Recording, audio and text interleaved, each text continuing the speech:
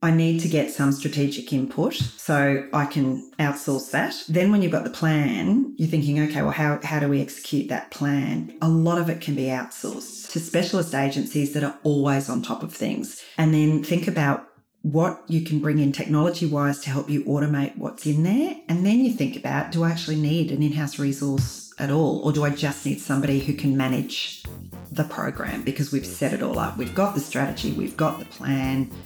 Now somebody needs to drive it. And that doesn't necessarily need to be a marketing specialist.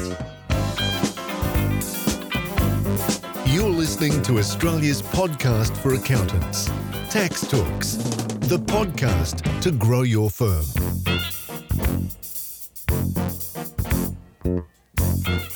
Welcome to episode 241 of Tax Talks. This is Heide Robson, and thank you to Class for sponsoring this episode.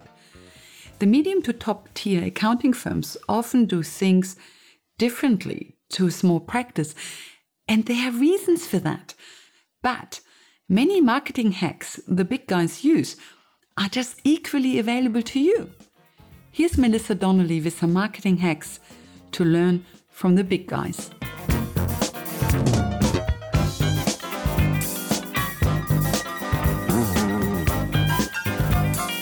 My point around the big end of town stuff is that size doesn't always matter. Like, everyone goes into business and everyone says, how big are you going to grow? Like, my model is I'm never going to employ anybody. So people go, but how do you grow?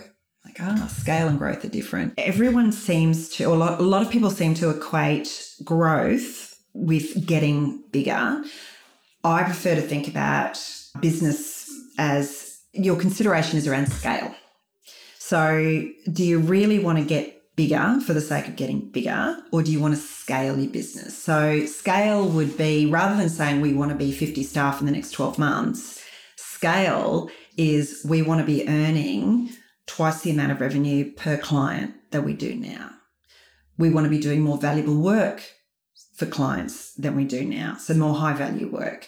So if you think about it in that way, you're not just growing for the sake of it. A lot of research around, I've been trying to get my hands on one particular report from Harvard Business Review from a couple of years ago, and it talks about this tipping point in particularly professional services. So this tipping point where when you get to around 30 staff, you really need to restructure your business because you're moving into a different space, you're moving into a different operational environment, and businesses that don't drop across all. So staff productivity drops, but by the same token, staff churn increases. Client service drops, but client churn increases.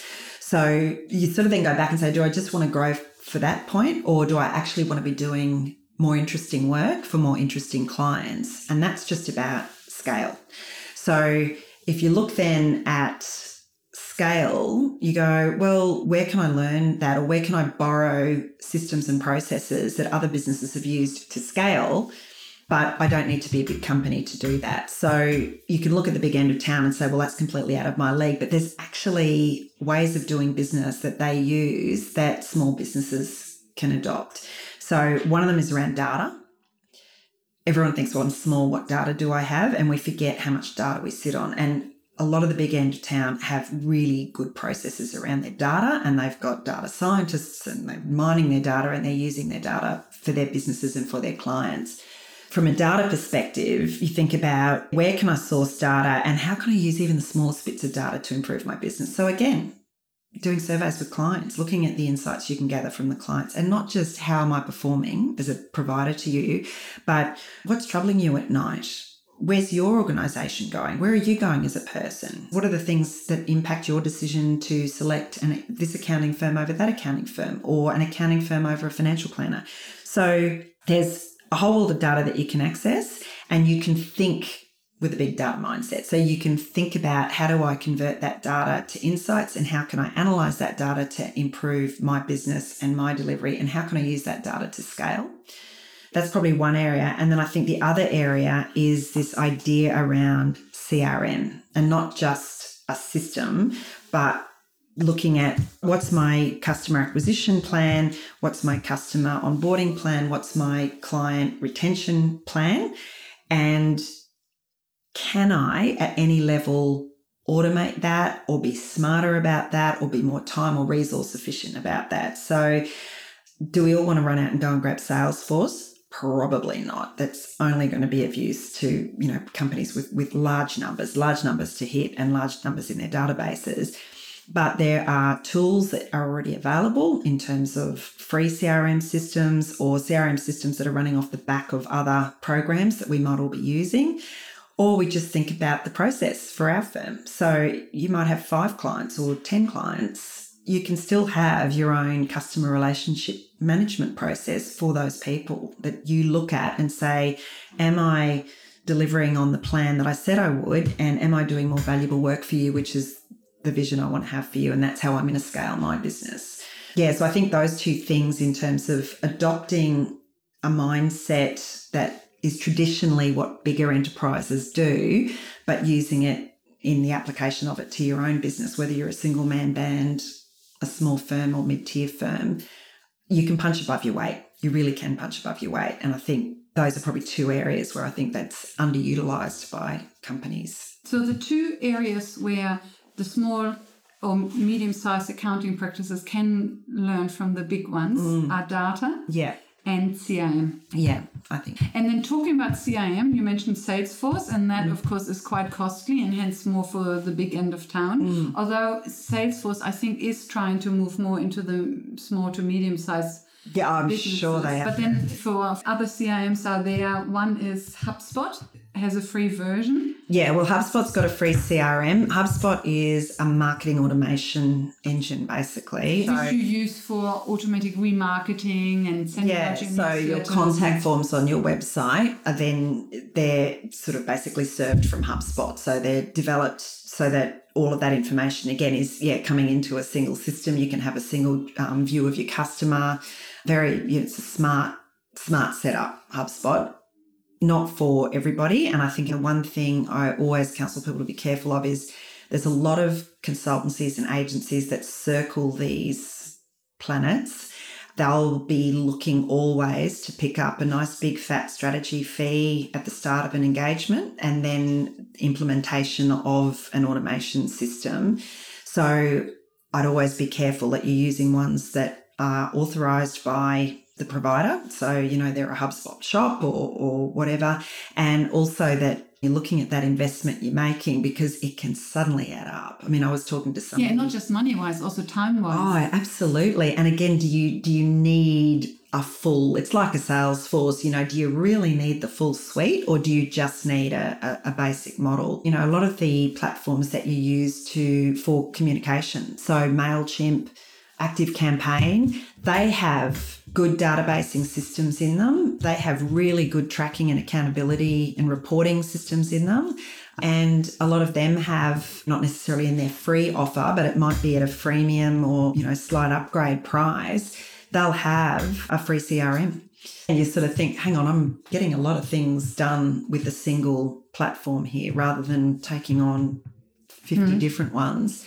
Are there any other CRMs that come to mind? So we had Salesforce, HubSpot, MailChimp, ActiveCampaign. Marketo's another marketing automation platform. Whether they have, I'm not as familiar with Marketo. When you think of accountants and professional services in general, which one of those comes to your mind? Which of them do you think would fit best? I think if there's a commitment to content and to getting content out, then something like ActiveCampaign is definitely worth looking at because that allows you put your database into ActiveCampaign, you can set up a subscriber profile. So if they unsubscribe, you can set up a profile for that. It automates. They've got the free CRM sitting in the back. I think you've really got to go through and compare. There are a million CRM systems out there. That's always a tricky one because a lot of people ask about them. I'm like, my God, how long is a piece of string? Yeah. I'm a fan of where they're tied into something else that you already might be likely to use. Exactly. The big question is, does the CRM you're looking at integrate with your accounting software? And when I say integrate, I mean properly integrate. Yeah, and that's the thing. I'm not an expert on integration. Yeah, and I'm not an expert on practice management systems, and that can be an interesting space. And I know just anecdotally from listening that I have heard of instances where the practice management system doesn't allow for easy integration. So what we've ended up with is the professional staff using practice management system And then the marketing team have had to have a separate database. How can you have a single truth on a client or a prospect if that's the case? So then reporting wise, there's got to be this manual. So we've got to extract data out of the practice management system to say we had this many inbound leads through the website. We've then got to go to the practice management site to see how many of those have actually converted to clients. That's tricky. And I haven't, and again, it's anecdotal and only limited to a few firms. I haven't heard anybody go, oh my God, that nails it. That's doing everything for us. So I think we're sort of stuck in an environment where whether you like it or not, you're going to end up with what we call a tech stack. So you're going to end up with a number of different apps and platforms that hopefully talk to each other, but you're going to need to do your job. The talking to each other is the critical point. Yeah. So it may not be perfect. There may be a degree of manual intervention. And again, that's where look at what the big end of town are doing and look at where companies like Salesforce are going, because they're always changing, and say, actually, you know what? Salesforce were that way, but now they've got a Salesforce Lite. Or again, Xero buying HubDoc. For me as a business owner, awesome. The more tightly those two things integrate, the more efficient that is for me. And it's one thing I can just push to the side.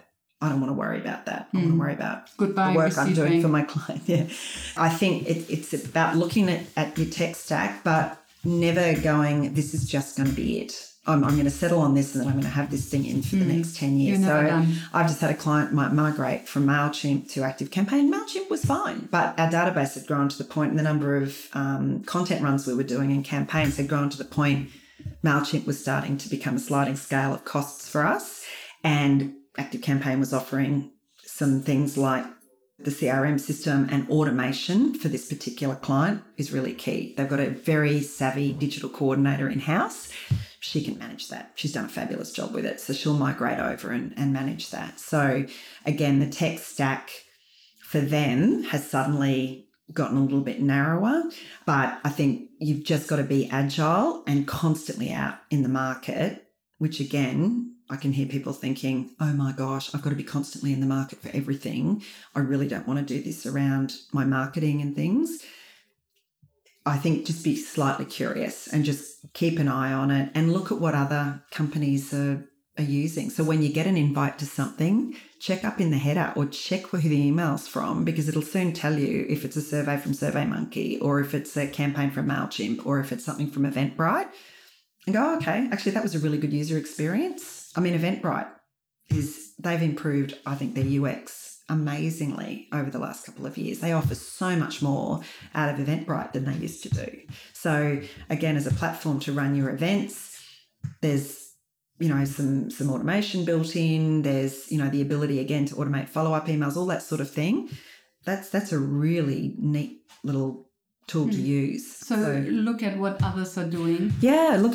So that's going to happen in your natural environment. You're going to receive invites to things. You're going to receive content. Look at what others are doing, because I know it's just one more job. If you're not a marketer, it's like I'm not an accountant. I'm not looking for the latest legislation around accounting or the latest accounting rules or governing rules for SMSFs.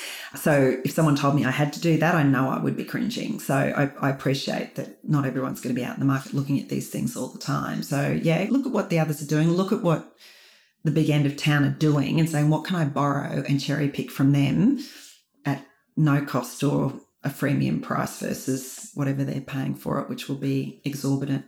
And I think, again, just even though a large tech stack can sound horrific, it can actually be really time efficient. So I was talking to someone the other day and she uses 5 platforms to run events. And I looked at her and went, are you kidding me?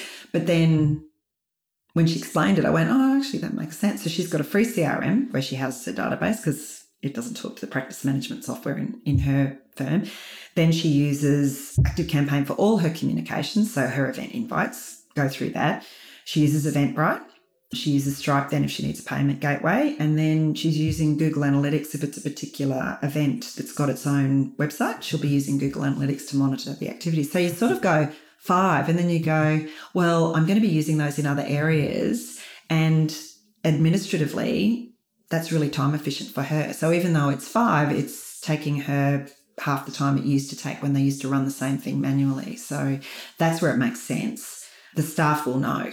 Oftentimes the staff will know, even if you're sitting there going, I've got no idea that if you can't borrow it from someone else, talk to your people, because they're out in the world. They see stuff. They go to events.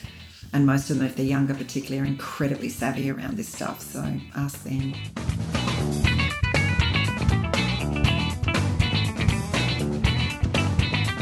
The single point here is don't think you've got to build a marketing department. I would counsel against building a marketing department. If that's something huge firms need to do, or even very large mid-tiers may want to get a marketing resource in that's more senior. But if you think about your needs, and again, are clear about your reason for being in business and the fundamentals of your brand, you'll be well down the track of understanding what your strategy looks like. So you can then go, I need to get some strategic input, so I can outsource that. I can get people in for half a day or whatever just to work with me around that piece. A mate of mine says, don't eat the whole enchilada. You don't have to, particularly not with marketing. So do it in bite-sized pieces. So think about that strategy first. Then when you've got the plan, you're thinking, okay, well, how do we execute that plan? A lot of it can be outsourced. So to specialist agencies that are always on top of things, it would be very, very difficult, if not impossible, for a smaller business to fund, say, even social media and know that that one person sitting in-house all day, every day, one, is busy enough on social media, but secondly, is on top of what's going on. The small shops, the agencies and contractors that are out there in social media, that's their world. That's where they play all the time. So they know the latest. They know what's going on with algorithms. I don't even pretend to be on top of it. I work with really smart people who are. So think about what you can outsource and that you can outsource cost effectively. And then think about what you can bring in technology-wise to help you automate what's in there. And then you think about, do I actually need an in-house resource at all? Or do I just need somebody who can manage the program because we've set it all up? We've got the strategy, we've got the plan. Now somebody needs to drive it. And that doesn't necessarily need to be a marketing specialist. You can grow the role as the firm scales. So, you might start low. I know a lot of companies where somebody started as a part-time, or they've started in an admin role, they've had an interest in marketing, they've been running the program, they've upskilled as they've gone, and they outsource a lot of the real specialist stuff. So again, I think it becomes quite a scary thing, and everybody assumes I've got to employ marketers, and then I've got to have website developers, and I've got to have this, and I've got to have that.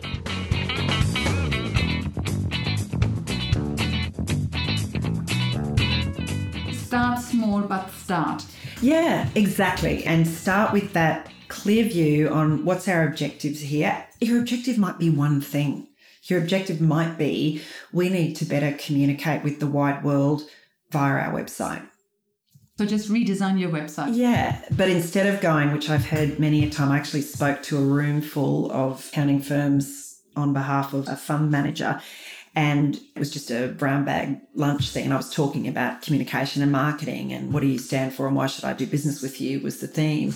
And somebody came up to me at the end and they said, oh, that was really interesting and it's really timely. I'm going to think about that because we're redeveloping our website. And I said, that's great to hear and everything. He goes, yep, we've given it to the junior professional staff and there's a committee of them and they're going to do the website. And I just stood there and thought, oh my goodness, because one, website by committee, but secondly, it's how on earth, unless you've got very simple strategy, but unless you've got that strategy enunciated, they're going to have to take time out of their billable day to do the website, which means that's going to sit at the back of the bars.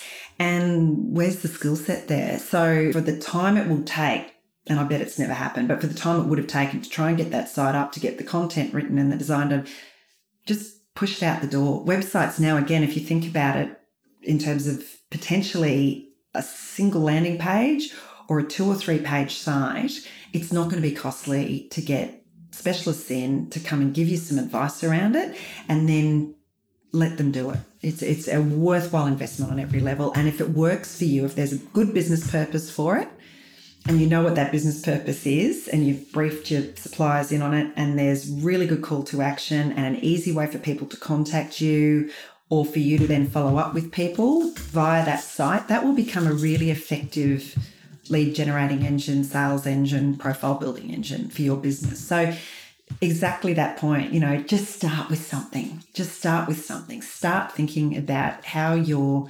communicating your wonderful uniqueness. There's a term called onlyness we talk about in branding. What's your onlyness? So, and how are you communicating that to the people that you want to come and engage you for your services in the way that only you can deliver to them? And that it could be as simple as a website. It could be as simple as committing that you're going to put something up once a week on LinkedIn and build your LinkedIn network and see what that leads to for you. So, and don't be put off thinking it's the dark arts of marketing and I have to be an expert in it. You don't. There's plenty of people out there that know what they're doing.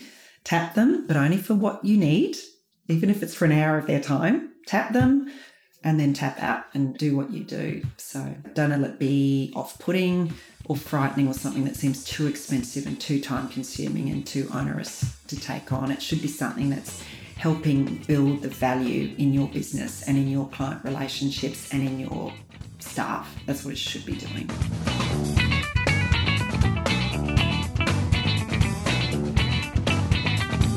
Welcome back. I like Melissa's comment about combining outsourcing with in-house resources. I had to think back to episode 201, where Ed Chen describes the setup for Chen & Naylor. Even though Chen & Naylor is much bigger and has a lot more people involved in their marketing, their setup is still along the lines of what Melissa is saying. We hire a full-time marketing person because it is a specialised area. Luckily, we've got the resources to do that. So Ricky's our head of marketing. She's the manager, if you like. She's the marketing manager that runs all this. It's a full-time role with 4 people in the Philippines that's just running this. And they do the grinding. You know how I said you need 3 levels of marketing? You got the grinding, the managing, and the strategy. So they do all the grinding for us. We do a combination of outsourcing with some agencies and other sort of means, and they help us create a plan, and then together with Ricky's input as well. So it's not a black and white thing. So they also engage an agency for the big picture, for their marketing strategy and branding, and then have a marketing manager in Sydney who brings it all together, and then staff overseas who do the actual daily grinding. Now, I should tell you what is coming next, but I don't know right now. Of course, I have quite a few interviews lined up for you. And of course, I can change from face-to-face to online via Zoom or Skype. But right now, I don't know yet who will be well enough to talk when and how. So it will all work out. I just don't know the topic of the next episode yet, but it will come. Stay safe. In a few years, or this will be just a distant memory. Thank you for listening. And as always, thank you to Class for their support. Bye for now and see you in the next episode.